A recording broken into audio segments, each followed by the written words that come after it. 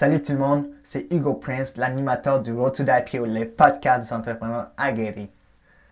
Vraiment, je tiens à vous remercier d'écouter les podcasts. Merci, merci, merci beaucoup. Et je tiens à vous laisser savoir que les podcasts Road to the IPO est maintenant disponible sur toutes les plateformes de podcasts ou balados, comme on appelle ici au Québec. iTunes, Google Podcasts, Spotify, SoundCloud. Voilà, les podcasts sont maintenant disponibles dans toutes les plateformes. Et s'il vous plaît, laissez des commentaires, laissez des étoiles sur iTunes. Laissez-moi savoir si vous aimez ça. Et commençons l'émission. Got so much weight on my shoulders. Enough to knock me out, but I'm still holding the throne. You never know till it's over. So pretty it hurts. Just beware of the thorns. You're an honest man. Road to the IPO, les podcasts d'entrepreneurs aguerris. Aujourd'hui au podcast, j'ai le grand plaisir de recevoir Francis Parent-Maliquet, entrepreneur et podcasteur. Comment ça va, Francis? Ça va très bien, et toi, Hugo? Ça va, merci. Fait que, Francis, tu m'as aidé dans mon podcast, les 60e. Fait qu'aujourd'hui, tu as l'honneur de venir parler au podcast. Puis, pour l'audience là, qui veulent te connaître, est-ce que tu pourrais parler un petit peu plus de toi? Oui, ben je vais essayer de rester concis quand même. Je suis grosso modo un programmeur de formation. Je suis entrepreneur, pas par choix, mais par survie. Okay. Je suis incapable de me faire dire quoi faire et encore moins de me faire dire que ce que je fais n'est pas bon. Donc, il faut que je réussisse à gagner ma vie avec tout ça. Okay. Et c'est pour ça. J'exagère, je fais des clichés, mais grosso modo, c'est pour ça. Je suis vraiment une grosse, pas une horreur, mais j'aime pas le monde corporatif. Donc, je suis entrepreneur depuis longtemps grâce à ça. Okay. Puis, c'est ça, je suis podcasteur aussi, que je consacre beaucoup de mon temps là-dessus présentement, à travailler en back-end là-dessus. OK, parfait. Puis, avant qu'on parle du monde d'entrepreneuriat, je vais parler un peu, parce que j'aime ça aller vraiment un peu en général avec les entrepreneurs, tu parlais aussi de leur vie familiale et autres. Mais je vais parler de ton enfance parce que, tu sais, ça a l'air que tu es un pionnier du podcast à 8 ans. Oui, ça, c'est ce que j'ai réalisé dernièrement, en fait, en me souvenant de mes souvenirs d'enfance. Quand j'étais jeune, j'avais un beau vieux tape deck, 2 cassettes que mon oncle m'avait donné. Il faut se mettre en contexte, on était quand même assez pauvres chez nous, donc c'était pas mal un gros jouet pour moi. Dans l'époque, on achetait, les jeunes ne connaissent pas ça, là, mais on avait des cassettes qu'on achetait au magasin à 1$ qu'on pouvait enregistrer dessus avec le side A-B là, qu'on tournait, c'était de toute beauté. Okay. Puis ces radios-là nous permettaient d'enregistrer. Fait que ce que j'aimais faire, c'était de m'enfermer dans ma chambre, puis c'était un peu les influences aussi de François Pérusse. Je m'enregistrais à faire les nouvelles du jour. Fait que je prenais ce qui était passé aux nouvelles, puis je disais aujourd'hui, GM a été acquis pour 50 millions, la météo. J'ouvrais la fenêtre de ma chambre, puis là, je disais, oh, c'est venteux, puis là, je faisais une sorte de son. En gros, je délirais pendant 1 heure de temps parce que c'était 30 minutes par côté. Puis des fois, j'avais mes amis qui venaient chez nous, puis là, je les interviewais, je leur demandais de me parler de leur journée. Tu avais commencé ton podcast bien en bas de tout le monde.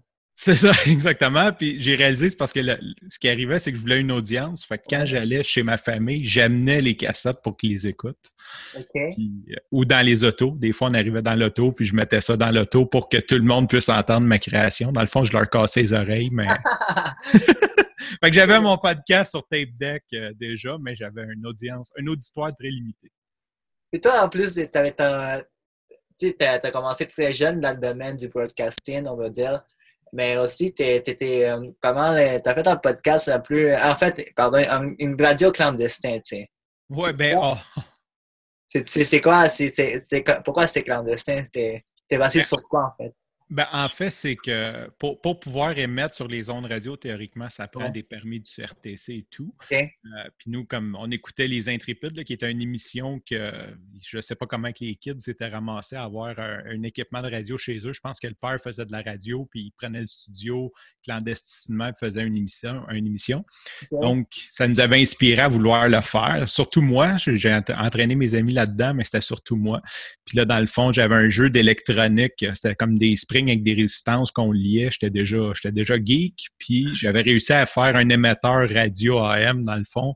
OK. Mais le range était très limité. Tu sais, c'était fait pour broadcaster dans la maison, puis je cherchais par tous les moyens qu'il fallait d'essayer de pouvoir.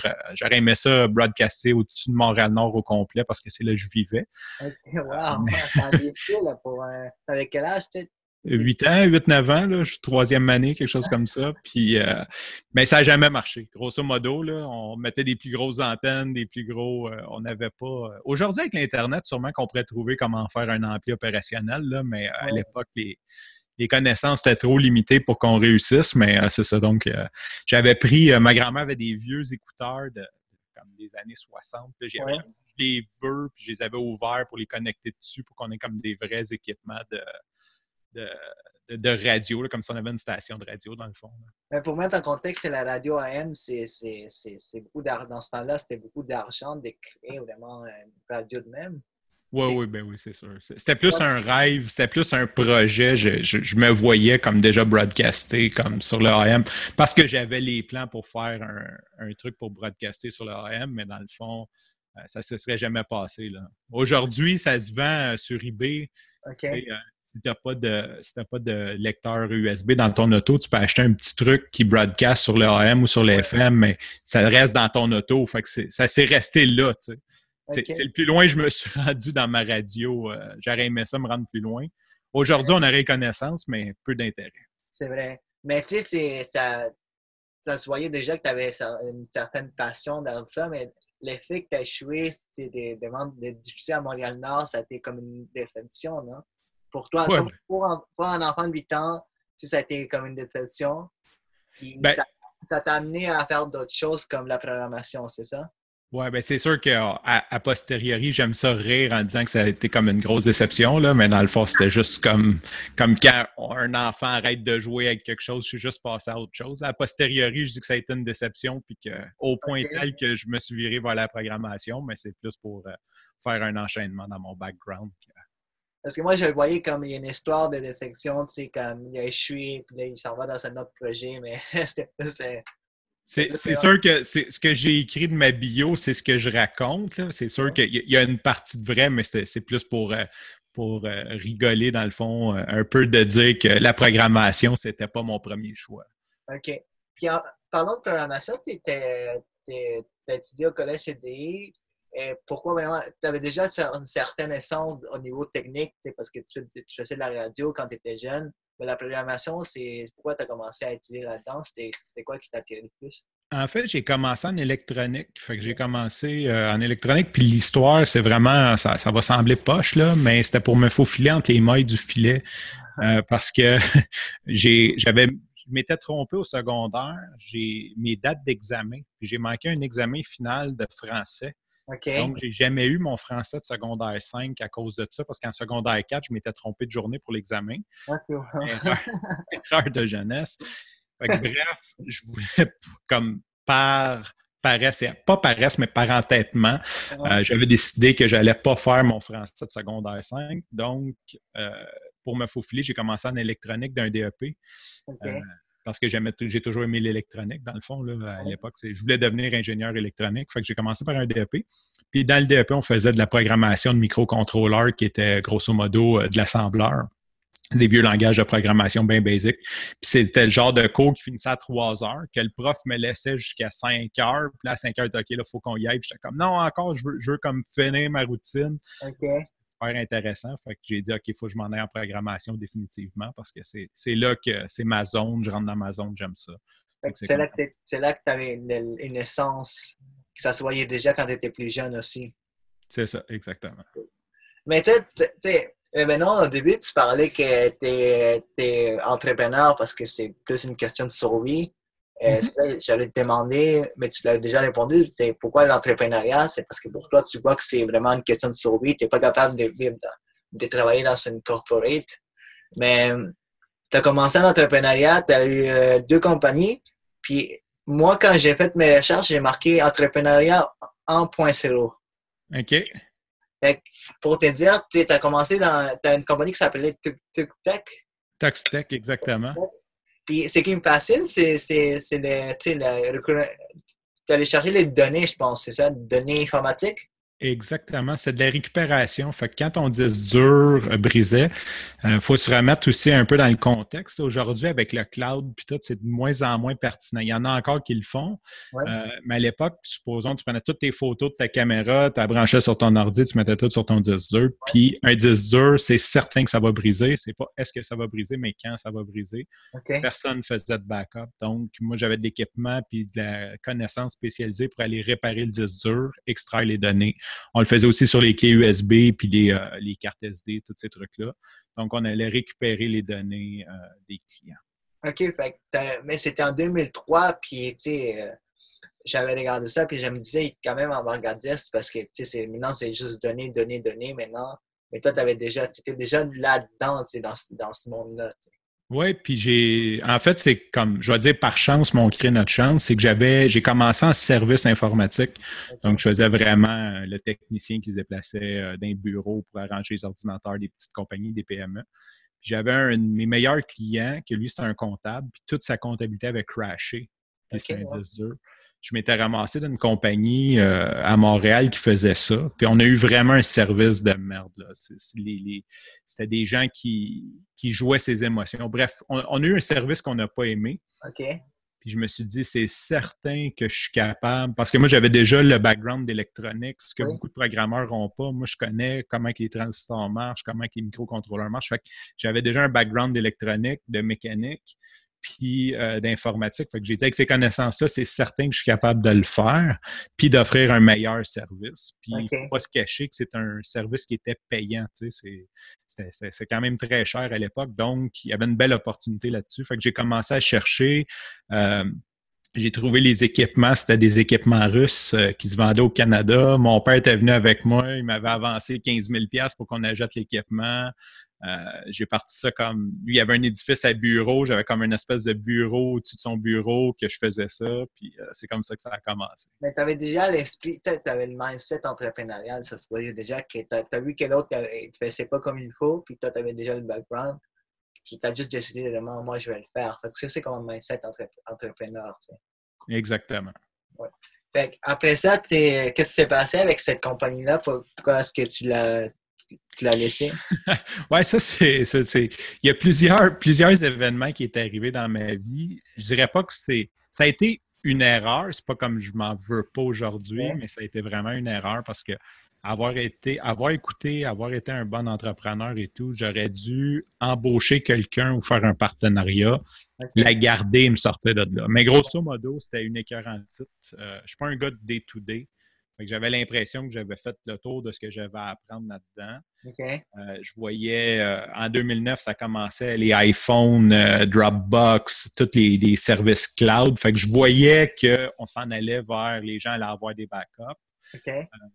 Plus, c'est ça, des raisons personnelles, là, j'avais comme une espèce d'écœurantite aiguë. J'ai comme abandonné ça en disant je vais faire d'autres choses. Puis c'était vraiment pas un bon move parce que quand on part une nouvelle compagnie, on ne se souvient pas comment que ça a été dur de partir l'autre d'avant. Fait que, puis j'ai vendu en 2009, puis on a eu une récession en même temps. Là, c'était très difficile tout est devenu difficile. Je ne sais pas si c'était comme mon mindset mais avec le contexte économique, on dirait que tout allait mal. Tu sais, comme si je voulais un peu de financement, j'étais incapable de l'avoir. Tout s'alignait contre moi, grosso modo. Puis c'est ça qui t'a forcé à retourner au marché du travail. C'est ça, tu as travaillé, je pense, pour Mauvais Payeur 411 et d'autres compagnies. Mais c'est toi qui es un entrepreneur, là, comment est-ce que tu as fait pour tu retournes là-dedans et pas te sentir mal pour que j'ai échoué?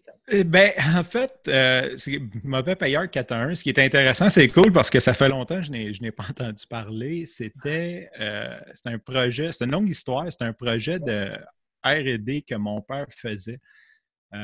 Puis ça faisait comme 2 fois qu'il essayait de le faire, puis qu'il mettait beaucoup d'argent là-dedans, puis que ça ne marchait pas, grosso modo, là, pour plusieurs raisons, donc ça marchait pas.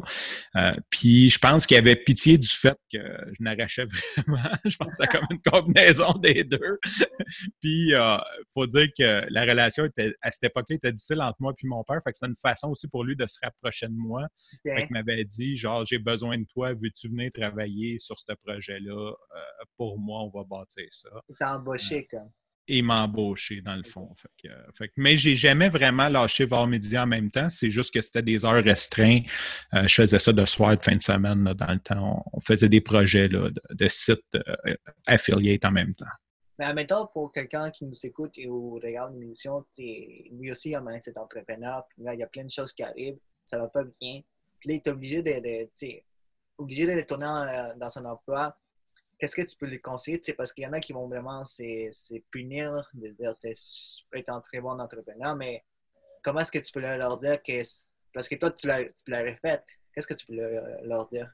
Je leur dirais, retourne pas travailler. Pousse quelqu'un comme tiens-toi fort, ça va passer. C'est ce que je dirais la première des choses. Mais non, surtout, tu sais, dans la vie, tout est temporaire. Là. Souvent, on a l'impression qu'on s'y fait, puis tu sais, c'est 1 an, 2 ans, tu sais, c'est pas grave, ça passe vite. Là, tu sais. Fait qu'il fait juste comme garde le sourire, donne le meilleur de toi-même, puis même si t'aimes pas ça. Puis, tu sais, j'ai même des clients que je travaille aujourd'hui qu'à la base, comme j'aimais pas ça, que je voulais lâcher. Okay. Puis qu'aujourd'hui, j'ai appris à travailler avec eux, puis j'ai beaucoup de plaisir à travailler avec eux. Tu sais. Fait que des fois, c'est juste de pas voir tout de suite, là, juste comme mets-toi un sourire, puis donne le meilleur que tu peux, puis ça va. Oui, mais c'est ça, c'est de lâcher prise, mais quand est-ce qu'on lâche prise aussi? Puis dans ton cas, il y avait 2009, puis il y avait plein de choses comme tu qui allaient mal. C'est ça, Mais j'ai pas vrai. C'est parce que je l'ai pas vu comme un échec. Okay. Je l'ai vu comme une opportunité de pouvoir renflouer l'argent parce que je savais que j'allais avoir une paye stable avec ça, puis de continuer mes projets. Ce que j'avais pas compris, c'est que d'un coup que tu travailles à temps plein, c'est très dur de continuer tes projets. Il y a des gens qui aiment ça travailler 100 heures semaine.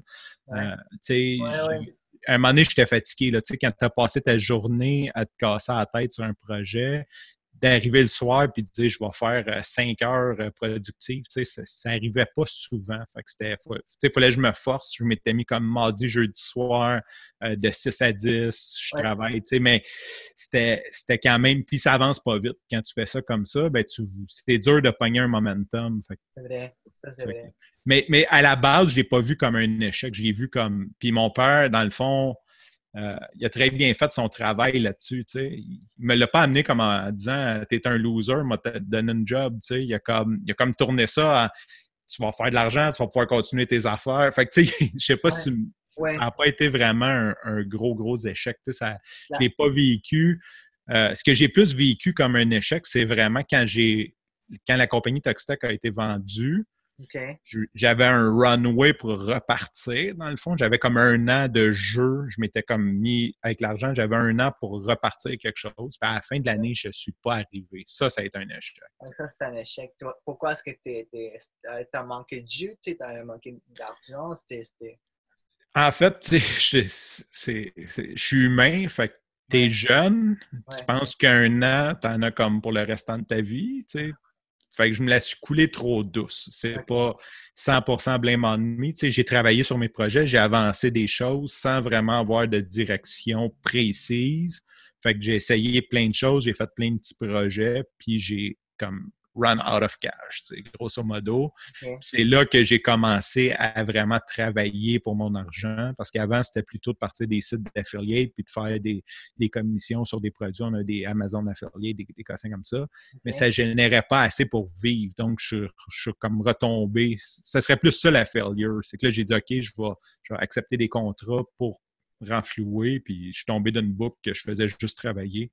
Erreur par-dessus erreur, je charge pas assez cher, les clients ne payent pas. Oui, c'est ça. C'est avec l'expérience. Et c'est pour ça que je l'appelais l'entrepreneuriat en point zéro, parce que après ton expérience chez Mauvais Player 411, tu es tourné en entrepreneuriat, puis tu l'as marqué entrepreneuriat 2.0 avec ta compagnie.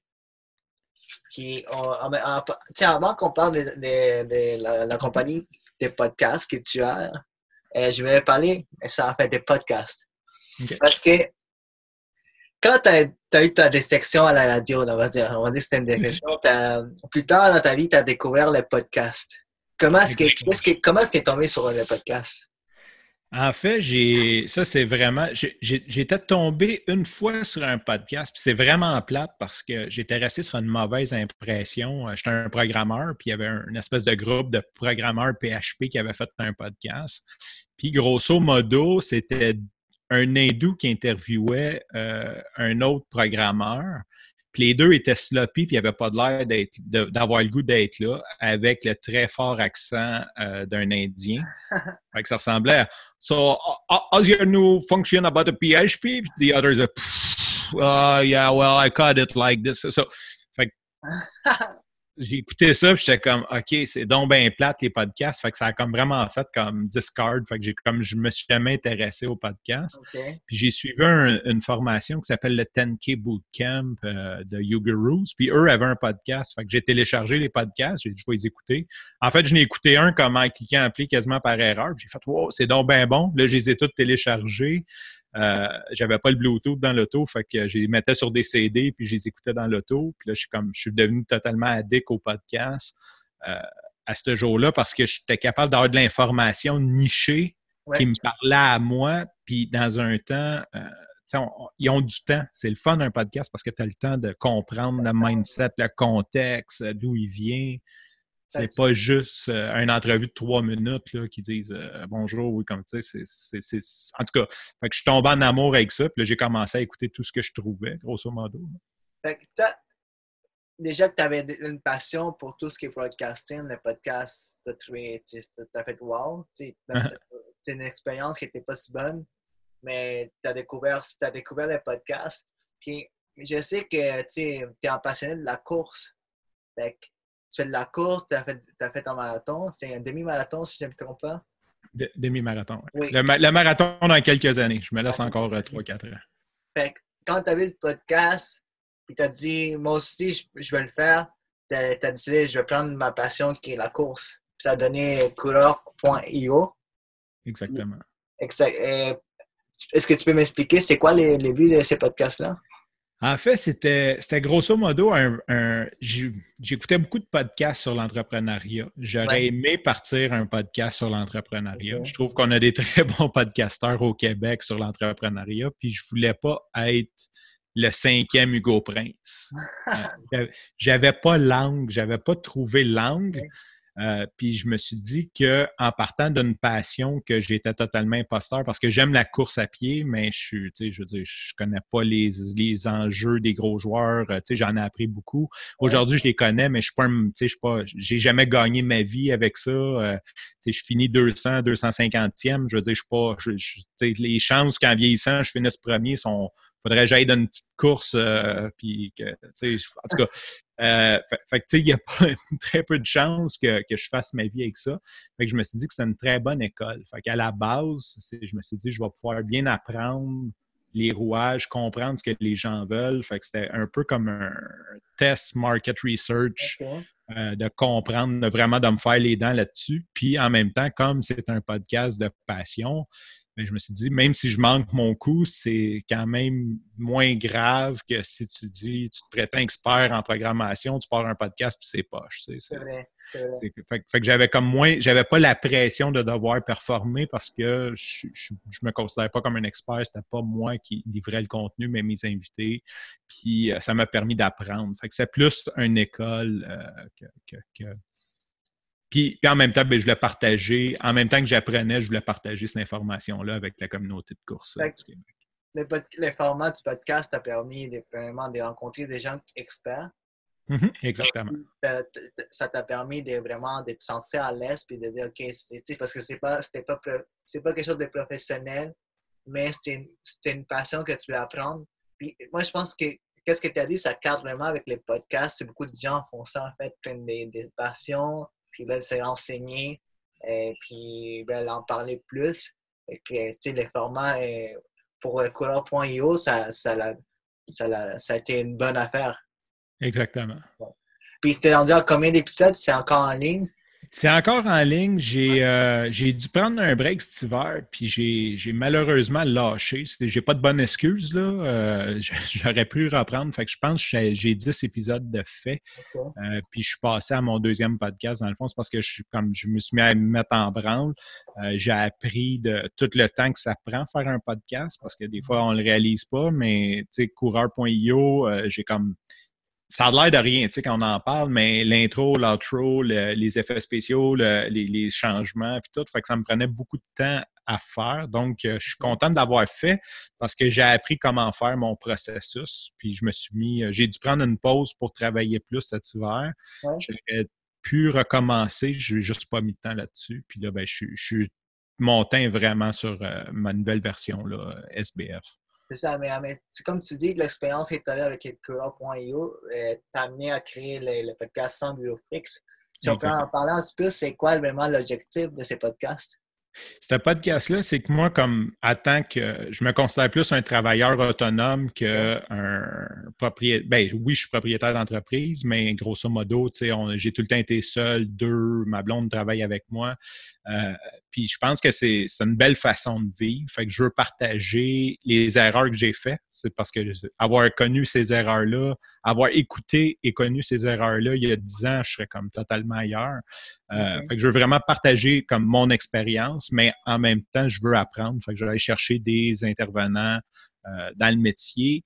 Mais là, c'est là que j'ai trouvé mon podcast entrepreneurial avec l'angle que je veux prendre. Tu sais, je veux vraiment aider les gens qui sont soloistes, qui ont 2 employés, qui commencent, qui sont peut-être en start-up, mais qui commencent, qui ne savent pas trop par où s'y prendre. Et non, tu sais, j'adore là, comme François Lambert, Martin Latulippe, tes écoutes parler. Tu sais, c'est vrai que c'est intéressant, puis tes écoutes, tu sors de là, tes bras gonflés, puis t'es comme ouais, on s'en va, on va tout acheter, on va acheter, on va revendre, on va bâtir une entreprise qui vaut des millions. Oui.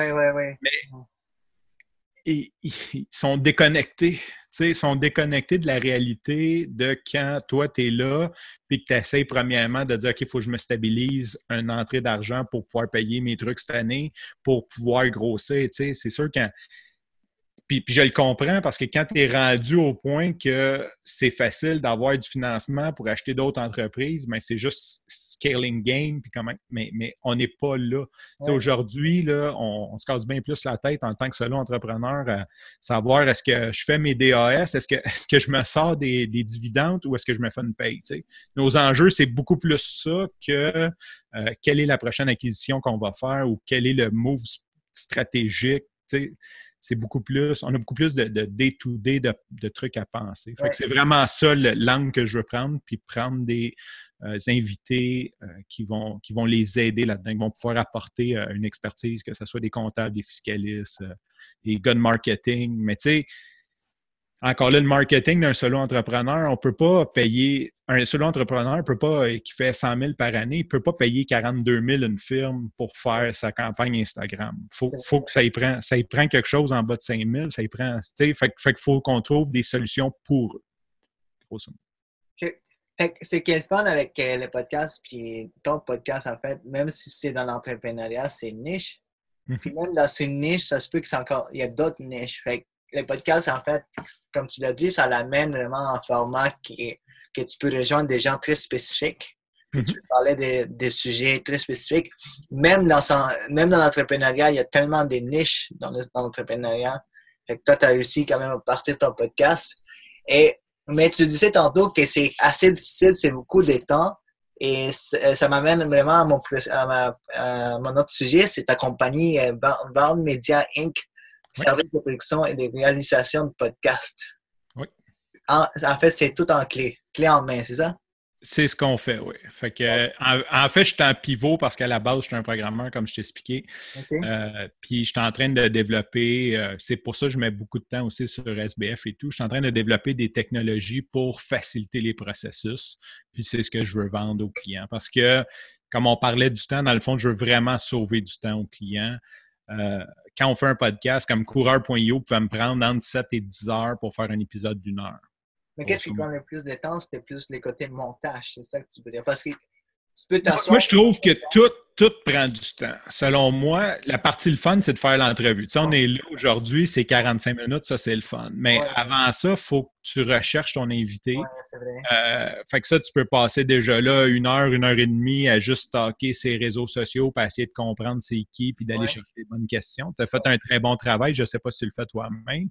Donc, ça, c'est la première étape. Fait que ensuite, de booker le rendez-vous, de réussir. Nous, il faut se remettre 2 fois. Fait que de réussir à se trouver une plage horaire. Et après, il y a l'enregistrement, que c'est au moins le temps du podcast. Fait que si vous écoutez un podcast d'1 heure, c'est sûr que c'est 1 heure, mais théoriquement, c'est même 1 heure et quart, 1 heure et demie, parce que tu parles un peu avant, tu parles un peu après. On est content, on est social. Donc, puis après, il y a le montage, que ça prend du temps. Puis tout ce qui est écriture des show notes, de la newsletter, tout ce qui est diffusion, j'appelle ça plus la diffusion, tu sais, de réécouter ton podcast et dire, ah oui, on va, qu'est-ce qu'on va mettre dans les notes de l'épisode, qu'est-ce qu'on met comme intro, couper comme toi, tu le fais si bien, tu coupes 1 minute pour le mettre sur LinkedIn, mais quelle minute qu'on prend, quelle description, créer les liens, tout mettre ça. Moi, je trouve que c'est ça qui est le plus long. Sincèrement, fait que je dirais comme un 2 heures de recherche, 1 heure et demie d'enregistrement, mettons un autre 3 heures de montage, puis 3 heures de juste comme essayer de créer du contenu alentour de ça. Fait que pour un seul épisode, hein? Pour juste un seul épisode. Pour un seul épisode. Pour un seul épisode. Fait que ce que je suis en train de créer, puis je veux le mettre comme, je rends vraiment accessible à tout le monde sous peu. C'est sûr que là, je veux travailler avec mes clients en premier. C'est de faire un système qui va t'aider dans chacun des... Parce que présentement, ce que je vois, tout le monde a Calendly pour booker ses rendez-vous, vont prendre un Google Doc pour faire leurs notes, vont ensuite le mettre sur un WordPress ou sur un site comme Anchor pour mettre leurs show notes. Et tout le monde a comme 50 c'est pas 50, mais j'exagère, mais comme une dizaine d'applications qui se promènent d'un à l'autre dépendant de l'étape où ils sont. Je veux vraiment faire un système de gestion que tu vas enregistrer, mettre ton podcast dessus. Puis à partir de là, des assistantes virtuelles vont pouvoir t'aider dans la rédaction de tes show notes, dans tes posts, relancer tes invités pour qu'eux partagent. C'est comme un paquet de petites tâches connexes, mettre ton podcast en ligne, le mettre autant sur ton site, sur YouTube, le mettre, mettons, sur SoundCloud. Fait que de réussir à tout mettre ensemble, de tout centraliser tes statistiques avec un processus que différents intervenants vont pouvoir agir. Fait que supposons comme tu fais ton vidéo, tu le mets sur notre site, puis après ça, tu dis, moi, j'ai besoin de montage vidéo, bien, il y a quelqu'un qui te charge, mettons, 3$ la minute pour faire ton montage vidéo. Okay. Fait que, mais tu sais, c'est hands-on. Tu fais juste le mettre là. Si tu es prêt à payer, si tu peux le faire toi-même, tu sais qui est là, tu peux dire à quelqu'un, va le faire, tu peux avoir des collaborateurs ou tu peux le faire. Fait que en fait, ta compagnie va prendre en charge tout. Exactement. L'avant, le pendant et l'après du podcast. Exactement. Parce que les gens pensent que c'est une entrée. Au final, c'est juste un audio de combien de temps, c'est bien 1 heure de temps. Puis beaucoup de gens pensent que c'est juste parler, mais il y a vraiment beaucoup de travail derrière ça, fait un podcast. Bien, ça dépend toujours de la qualité qu'on veut produire. Je vois des gens qui font des lives sur Facebook, puis qui l'enregistrent, puis qu'ils laissent le son aussi mauvais, puis ils disent « c'est mon podcast ». C'est correct. Après, si tu veux, c'est un souci, ça dépend où est-ce que tu vas aller, le souci de... Mais si tu veux vraiment, comme selon moi, bien faire les choses, oui, il y a beaucoup de temps à mettre d'un bout à l'autre. Cool. Nous autres, on veut tout faire pour faciliter la vie, pour que les gens... Puis la technique, c'est un côté qui fait peur à beaucoup de monde. Oui. C'est vrai que c'est épeurant parce que combien d'histoires de podcasters qui ont oublié de peser sur record puis qui sont arrivés que... ils rappellent, on peut-tu refaire l'entrevue ou peu importe. Là. Je veux dire, parce que tu es concentré à vouloir t'occuper de ton invité, fait que tu n'as pas le temps de jouer avec une console, ajuster le son. Fait que nous autres, on va tout prendre, t'enlever le plus de stress possible. OK, cool.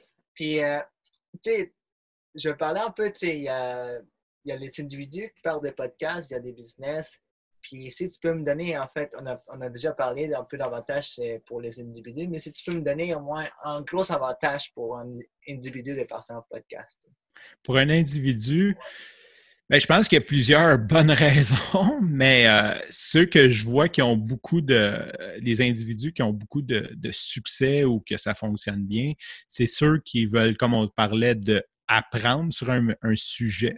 Là, ça Ouais. devient vraiment intéressant. Tu sais, supposons que tu es comme tu veux approfondir tes connaissances de macramé, ben, de partir un podcast de macramé puis d'aller chercher des intervenants que tu n'aurais pas accès. Parce que des fois, tu sais, comme c'est ce qui est arrivé avec la course, là, j'aurais dit à du monde Hey, je voudrais aller prendre un café pour que tu me parles de ton parcours de coureur. Puis peut-être qu'il aurait dit oui, mais là, si c'était un podcast, encore Ah oui, on va passer ça. Fait que là, ils sont contents, fait qu'ils viennent vers toi.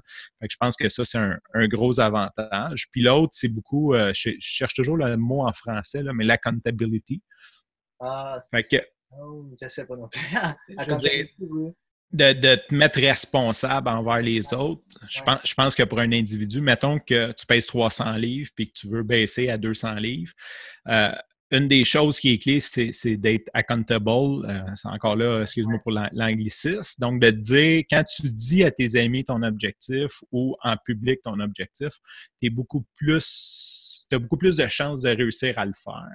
Fait que c'est certain que si, mettons, tu veux partir le podcast du gars qui va perdre 125 livres en 6 mois, ben, le fait de savoir que tu as des auditeurs qui t'écoutent, qui te suivent, qui t'encouragent, ben, va te forcer à continuer. Fait que peu importe quel est ton objectif.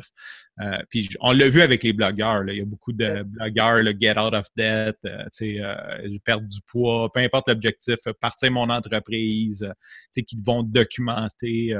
D'ailleurs, je pense qu'un des gros de Gimlet, c'était ça. Là. Je ne l'ai jamais écouté, Startup, je pense. Ça. Il documentait sa startup à mesure qu'il le faisait. Mais en faisant ça, ça vient. Les journées que tu n'as pas de motivation, mais ça vient de te donner un petit coup parce que tu dis, OK, les gens s'attendent à ce que j'aie fait quelque chose, comme avoir un entraîneur ou au Revenu Québec qui veut ses taxes aux 3 mois. Ouais. Pour appuyer ton point, moi, j'ai quand même déjà 80 personnes interviewées. Une petite pause pour vous dire que finalement, Road to Dapio a des commanditaires. 2CM et Associés Inc., Yves et Ali, des très bons amis et des très bons comptables. Mais qui de mieux pour expliquer leur entreprise qu'eux-mêmes?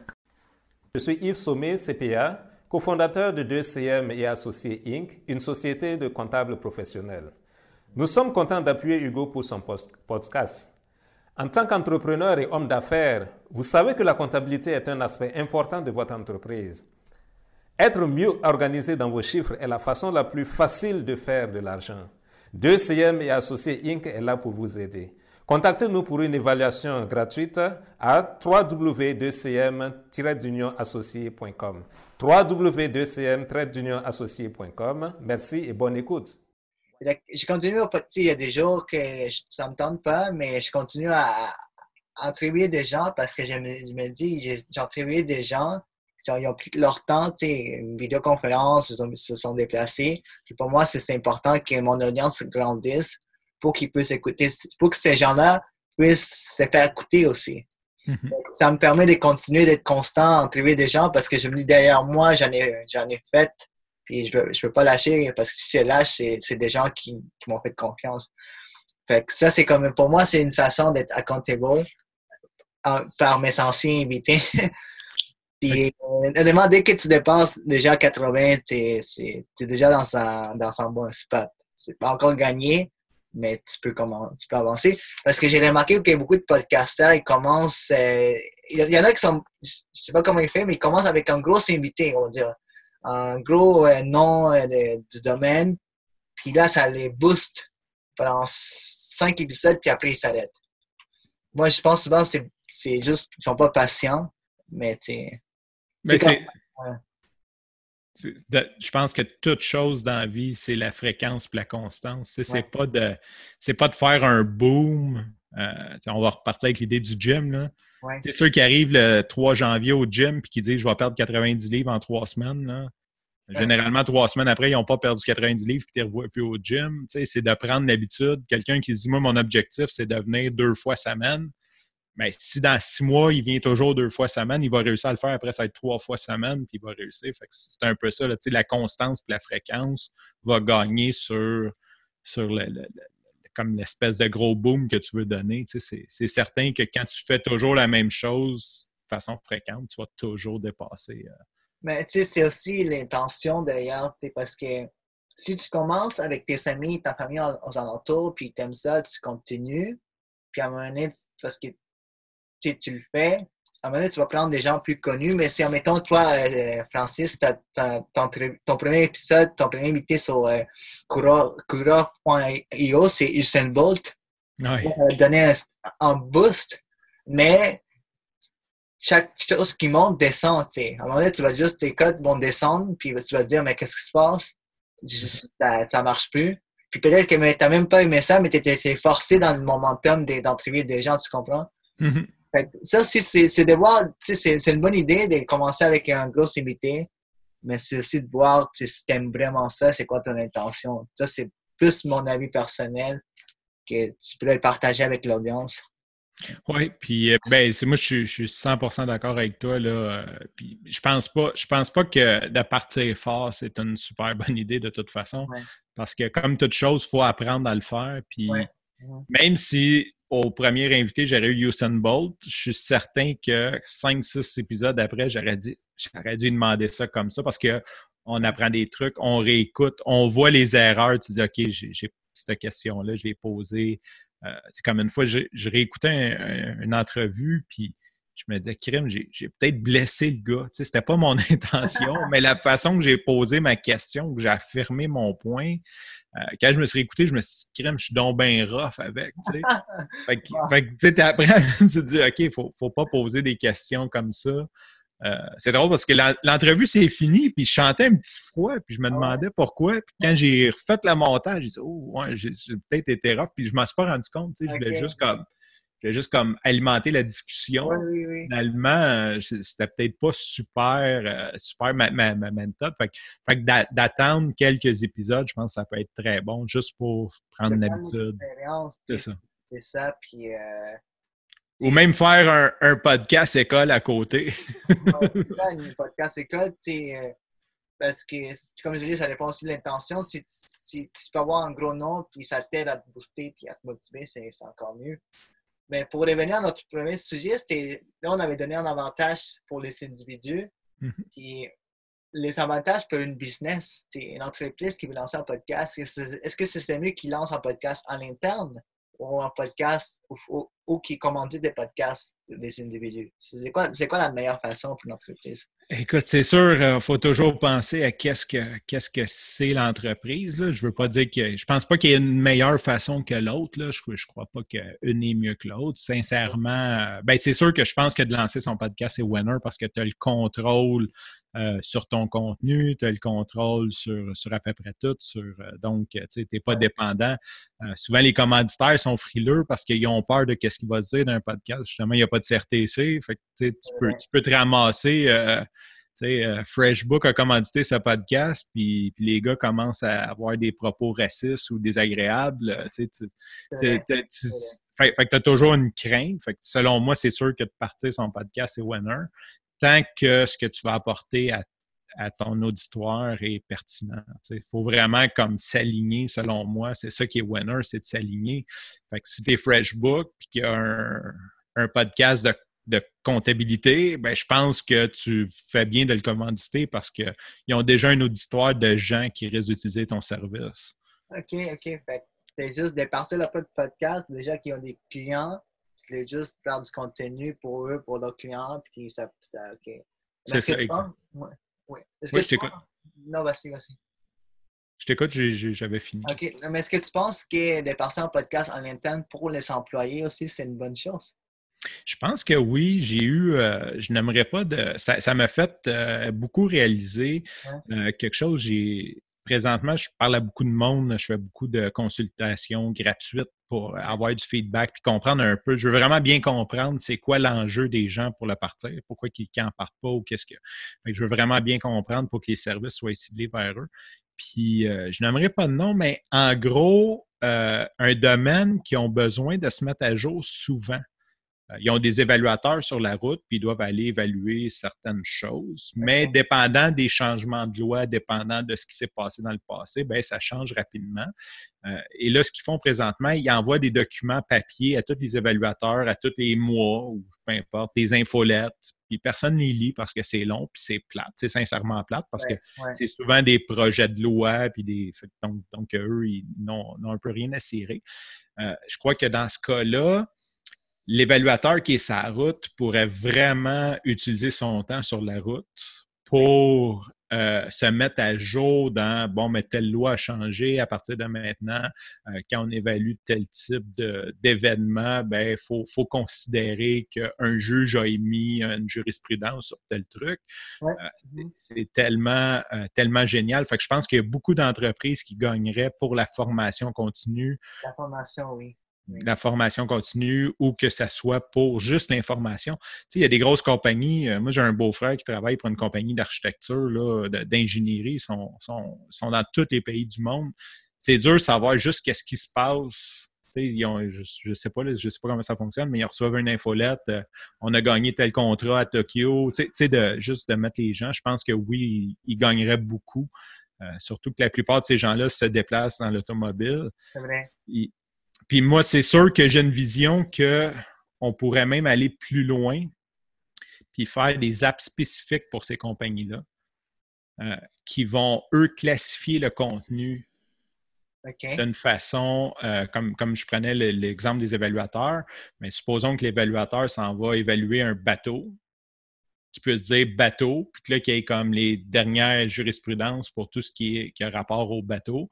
Donc, si ça fait 6 mois qu'il n'a pas évalué de bateau parce qu'on a un hiver au Québec, puis qu'il se rend sur les lieux, bien, il peut juste écouter les épisodes facilement qu'il puisse trouver ces épisodes facilement. Et en même temps, la compagnie pourrait récompenser l'écoute de ces podcasts-là. Donc, si tu as une application, tu es logué, OK, tu as suivi, tu as écouté, tu écoutes toutes nos newsletters, tu sais ce que la compagnie a, bien, d'offrir un certain rewards, comme si tu t'étais formé dans le fond. OK.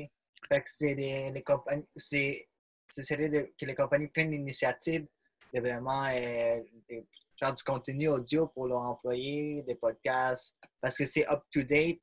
Si quelqu'un veut revenir, il va le trouver facilement aussi. Exactement, ça va toujours rester, puis ils peuvent se tenir à jour. Puis je pense que le gros avantage, c'est que présentement, on est d'une société qu'on n'a plus de temps. C'est vrai.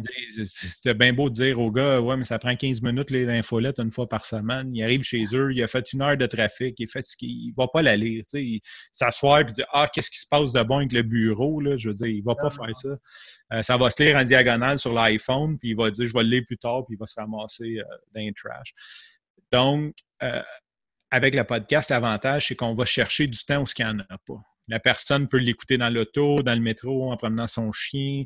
Donc, c'est beaucoup plus facile. Puis là, il n'y a plus vraiment d'excuses. Tu ne peux pas dire à quelqu'un, l'as-tu lu quand toi-même, tu ne l'aurais pas lu. Mais c'est facile de l'écouter. Si on rend ça facile, bien, c'est clair que tu n'as plus vraiment d'excuses. Hein. OK, tu passes 1 heure dans ton auto, notre podcast dure 10 minutes, tu as juste à écoute-les, puis tu feras ce que tu veux après. Et ça, c'est un gros avantage pour les business, surtout au niveau de la formation.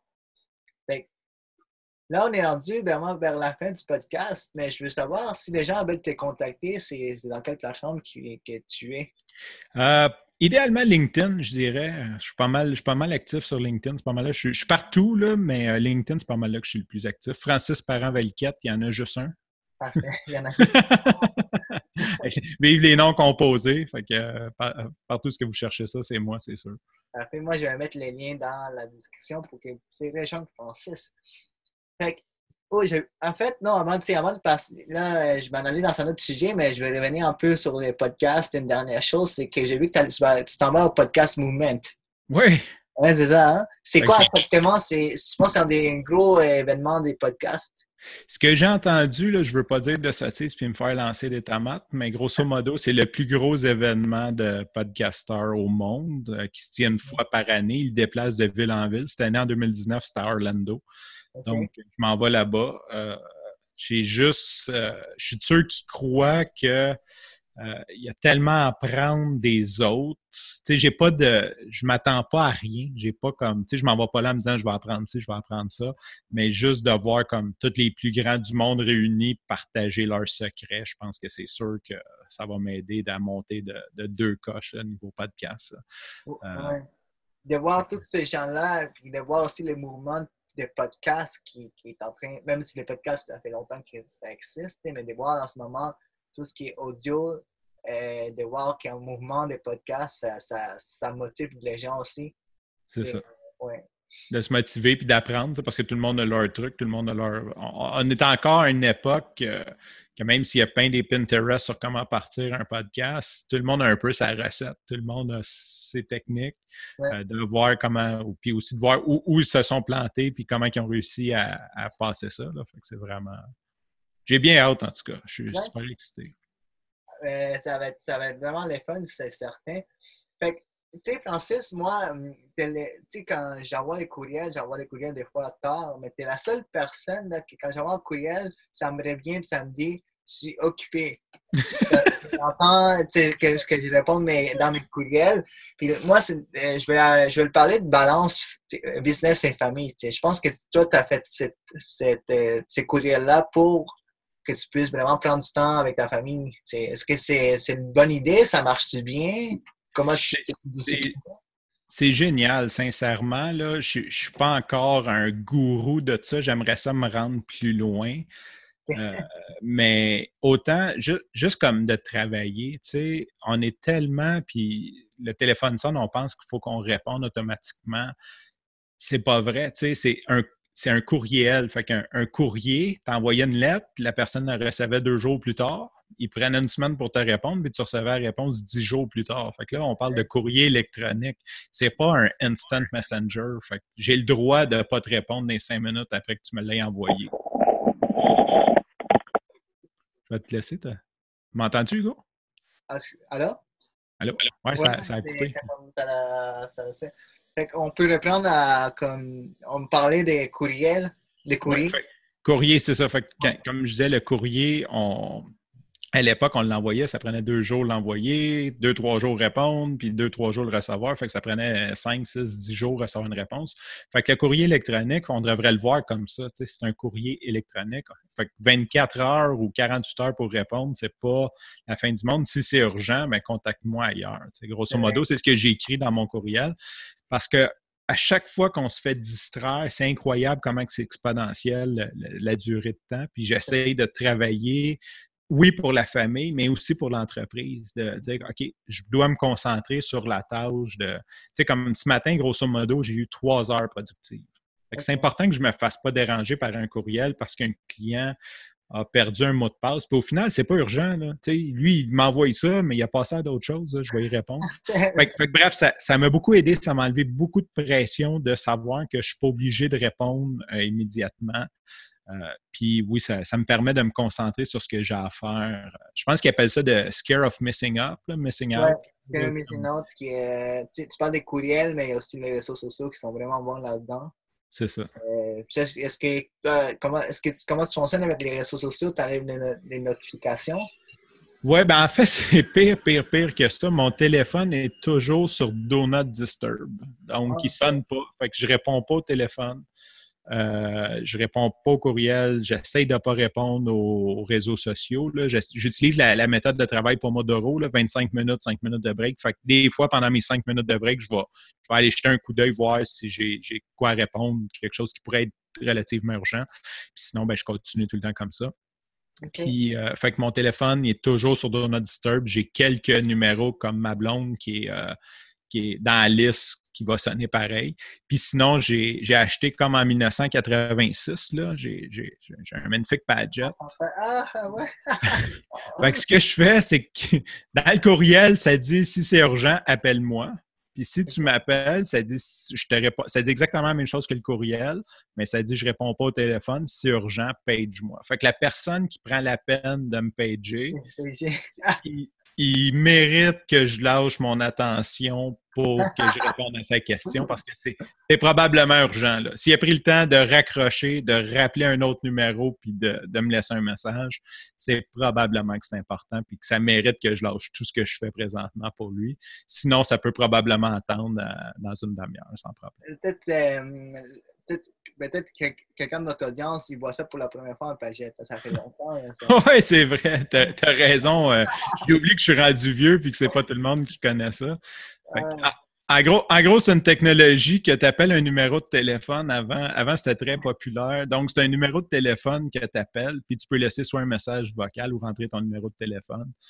Et ça nous envoie un message pour nous dire, dans le fond, le Padgett sonne, c'est one way. Fait qu'on reçoit un message qui nous dit « Vous avez un nouveau message, d'aller prendre tes messages. » C'est ça. Cool. Puis, il y a ça aussi que tu fais pour ta concentration, ton attention, mais tu as commencé à lire un livre par mois, puis tu dis « Jusqu'à la fin de ma vie, ça se passe bien jusqu'à maintenant? » Ça rentre dans, tu sais, il faut faire des petits pas de bébé, là, comme je disais un peu plus tôt, là, que je pense que c'est la fréquence et la constance qui gagnent surtout. Ouais. En fait, ça se passait bien. Ma fille, elle avait un cours de gymnastique le samedi matin, fait que j'avais comme 1 heure à attendre. Donc, ça me permettait de minimum lire 1 heure le samedi matin. Là, c'est un petit peu plus difficile de trouver le temps, mais je le trouve. Je lis au moins 5 à 10 pages par jour. Mais quand j'ai un livre plus épais comme celui que je lis présentement, c'est plus qu'1 mois. Fait que, bref, on va essayer de quand même garder un livre par mois jusqu'à la fin de ma vie. Je continue. Je n'ai pas lâché, mais mettons que c'est plus un livre au mois et demi. Mais pour toi, la lecture, c'est pas facile. Tu me disais que c'était pas quelque chose que tu... J'ai toujours eu de la misère. Je lis quelques pages, puis on dirait que les lettres, je ne sais pas si c'est de la dyslexie ou quoi que ce soit, mais j'ai toujours trouvé ça lent. Ouais. En fait, je mens un peu. Comme quand j'ai fait mon école en programmation, je suis capable de lire une brique de 600 pages en 2 jours. Fait que ça, c'est quand c'est technique. Je suis incapable de lire un discours narratif. Parce que pour moi, un film qui dure 1h30, il n'y a pas de raison de lire un livre qui va me prendre 7 heures. J'ai beaucoup de la misère quand c'est très narratif. Ouais, je trouve ça lent. Je trouve ça vraiment trop lent, puis je me perds entre les idées. C'est toujours un truc de concentration, puis j'en vois pas l'intérêt. J'aime ça, écouter le film. Je suis un amateur, là, Taken, là. Ouais. Je ne sais pas si tu as déjà vu ce film-là. Là. C'est 1h15. Il n'y a pas de scène d'amour, il n'y a pas de mise en contexte. Le gars, il fait un barbecue avec ses chums, sa fille se fait enlever. C'est 1h15, 1 heure de tirage à la mitraillette. Il ramène sa fille au pays, il va apporter chez sa mère, ça finit là. Tu sais, j'aime ça quand c'est... Fait qu'un livre, là, tu lis, puis là, tu as des noms, puis tu es rendu à la page 60, puis tu es encore dans la mise en contexte. Je trouve ça. C'est vrai. Fait que c'est pour ça que c'est difficile pour moi. J'ai vraiment de la misère avec le rythme qui est lent. Mais comment tu as fait pour conclure? Comment tu as fait pour, juste au début, le premier livre, comment tu as fait pour passer par-dessus ça? En fait, c'est que c'est vraiment un contenu, parce que j'écoutais beaucoup de livres en audio, donc je passais ça, vu que je suis un gars de podcast, j'écoutais beaucoup d'audiobooks. Okay. Puis j'étais arrivé à un influenceur qui s'appelle Todd Treseder, que j'ai dit, écoute, il faut que je lise son livre, puis il n'existe pas en audiobook. Ah, okay. Je l'ai commandé, puis j'ai dit, OK, je vais le faire. Puis là, quand j'ai réussi à le faire 1 mois plus tard, ben, j'ai dit, OK, je prends cette habitude-là. Moi, je pense qu'on est vraiment des gens d'habitude. Tu sais, c'est juste de prendre l'habitude. Fait que j'ai dit, il faut que je prenne cette habitude-là de continuer à lire. Puis je me suis mis accountable en 10 ans sur LinkedIn. Ça a l'air qu'il y en a qui ont lu mon commentaire. Fait que je me suis dit, je vais me mettre une responsabilité envers ceux qui me suivent, de dire, je vais lire un livre par mois. C'est bon, c'est ça. J'avais remarqué sur ta publication. Je me dit, c'est intéressant. Tu disais que ça n'a pas été facile. Tu sais pas qu'est-ce que tu aimes, mais tu le fais pareil. Puis là, on est rendu vraiment à la dernière question du podcast. C'est quand même une grande question. C'est comment monétiser un podcast selon Francis Parent-Valiquette? Écoute, je pense, tu m'as envoyé la question d'avance, fait que j'ai eu le temps d'y penser. Une chance. Le problème, c'est que c'est un peu comme pourquoi partir son podcast ou est-ce qu'une compagnie devrait partir son podcast à l'interne, à l'externe, commanditer des podcasts. Ouais. Ça dépend toujours où ce que tu es. Ouais. Je pense par contre que où ce qu'on a vraiment un alignement des as, c'est si tu es un professionnel qui offre des services premium ou des services en ligne chers. sais, si tu es un directeur financier puis tu offres un cours de finance à 1000, 1500, 2000 dollars en ligne, puis que tu offres de la consultation à 5000 pièces par jour, j'exagère là, mais tu sais, tu es vraiment un expert. Là, ton podcast est facile à monétiser parce que tu n'as pas besoin de beaucoup de clients. Tu sais. Si ton cours est, mettons, 1000 ben si tu en vends 5 grâce à ton podcast, ça fait 5000 avec ton podcast. C'est vraiment, Okay. je pense que c'est un tunnel de vente, puis tu crées un lien de confiance avec les auditeurs. Donc, c'est là, la magie apparaît. Je pense que, sincèrement, je parle côté facile. Tu sais, c'est sûr qu'il y a des podcasts qui ont des millions de codes d'écoute, mais c'est quand même rare. Donc, quand tu réussis à aligner ça, c'est vraiment, selon moi, la meilleure façon. Là, c'est si tu es un expert qui vend des produits et services premium, surtout si tu n'as pas de coût incrémental à les vendre. Là. Je veux dire, si, tu sais, comme quand tu as créé ton cours en ligne, que tu en vends 1 ou 1000 dans l'année, tu as le même coût, c'est le même hébergement. Donc, tu sais, là, ça devient vraiment intéressant. Fait que tu dis que c'est comme un tunnel. Il faudrait que la personne ait un produit en service déjà établi, puis les podcasts, c'est un tunnel. Là, mettons, ils n'ont pas vraiment d'entrepreneur, mais ils font ça pour les fun, puis comment est-ce qu'ils pourraient faire, OK, quelle façon je pourrais faire de l'argent avec ça? T'sais. C'est ça. Là, on tombe au deuxième. La première des choses, je dirais, c'est qu'il faut que tu penses à ton auditoire. L'idée, c'est pas de faire ton audience, ton auditoire, c'est pas de faire de l'argent à tout prix, c'est d'essayer de comprendre qu'est-ce qui pourrait être bon, qu'est-ce qu'on peut suggérer à nos auditeurs qui est bon pour eux. Qu'est-ce que je peux leur vendre? C'est correct de vouloir vendre quelque chose, c'est not evil, d'avoir des commanditaires ou de faire de l'affiliation, mais c'est important que ça soit en lien avec les valeurs, de ne pas juste essayer de vendre un Ford F-150 à un podcast de végétalien. Là, je veux dire, t'en vendras pas, tu sais. Ouais. fait que je pense penser premièrement, puis après, ben, c'est d'aller chercher soit des commanditaires, mais j'aime beaucoup la façon affiliate parce que je trouve que tu as beaucoup moins de négociations à faire. Fait que si tu sais que ton auditoire il aime manger végétalien, puis que supposons que tu as un partenariat avec Sacha de l'épisode 60. Ouais. Donc, puis que tu offres ses produits en partenariat avec lui, puis que lui te redonne une commission sur chaque vente en affiliation. Là, c'est winner. C'est winner parce que Sacha ne peut pas perdre. Si l'audience ne va pas, ben lui, il ne perd absolument rien. Puis toi, ben, tu gagnes à la performance. Puis théoriquement, c'est à toi de t'assurer que c'est aligné. Fait que je pense que c'est la meilleure façon parce que tu peux gagner beaucoup plus aussi. Dernière fois, j'ai regardé les commandites, c'est à peu près 75 $ du 1000 écoutes, là, 1000 downloads. Au Québec, un podcast francophone, c'est dur de faire 1000 downloads. OK. C'est dur de faire 75 $. Oui, mais tu sais, c'est audio. Il y en a qui, comme tu dis, il y en a qui font des vidéos. C'est rendu, mettons, il faut se dire, podcast, à la base, c'est audio, mais là, c'est rendu comme un podcast. Quand le monde le dit, c'est comme un show. Là, ils font des vidéos. Il y a beaucoup de personnes qui font leur propre podcast. Ils mettent ça sur YouTube, puis là, ça explose. Mais si au niveau des téléchargements sur les plateformes audio, c'est pas la même chose. C'est ça. Les personnes vont consommer les contenus sur YouTube, puis après ça, ils vont plus aller sur iTunes. Fait que c'est ça l'affaire. Oui, bien c'est sûr que tu peux avoir le même commanditaire d'un deux. Là. La seule chose, c'est que peu importe la plateforme, il faut que tu aies vraiment, selon moi, il faut que tu aies du bon contenu pour que ça explose. Tu sais. Tu peux avoir un boost, tu peux avoir un petit trend, mais tu sais, les influenceurs qui ont des millions de vues sont quand même, on les compte sur une poignée de main. Là, tu sais.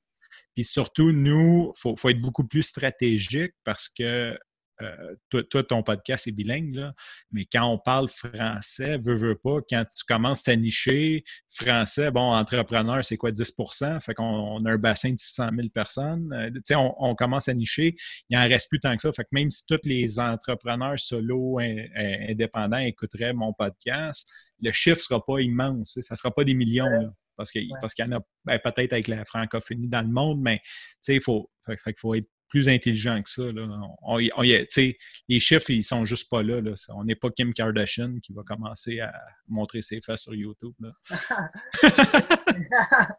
C'est comme tu dis, c'est de savoir c'est quoi ta niche, de savoir où est-ce que qui ton audience. Puis c'est aussi en étant constant. J'ai appris beaucoup de choses dans notre conversation, Francis. Puis, on me dit souvent que c'est un podcasteur, mais je pense qu'il y a des gens comme toi, Francis, Jonathan Demers ou Marco Bernard, je pense. Ouais. C'est des podcasteurs parce qu'on entend leur voix, mais on ne voit pas leur face. Alors que moi, on me voit souvent. Mais ça, c'est deux autres choses. Mais c'est ça, c'est une belle conversation. Merci d'être passé au podcast, Francis. Bien, ça me fait plaisir, ça a passé super vite, puis j'espère que t'as aimé tout ça. Moi, j'ai aimé, puis j'espère que l'audience va aimer aussi. Cool. Merci. Bonne journée.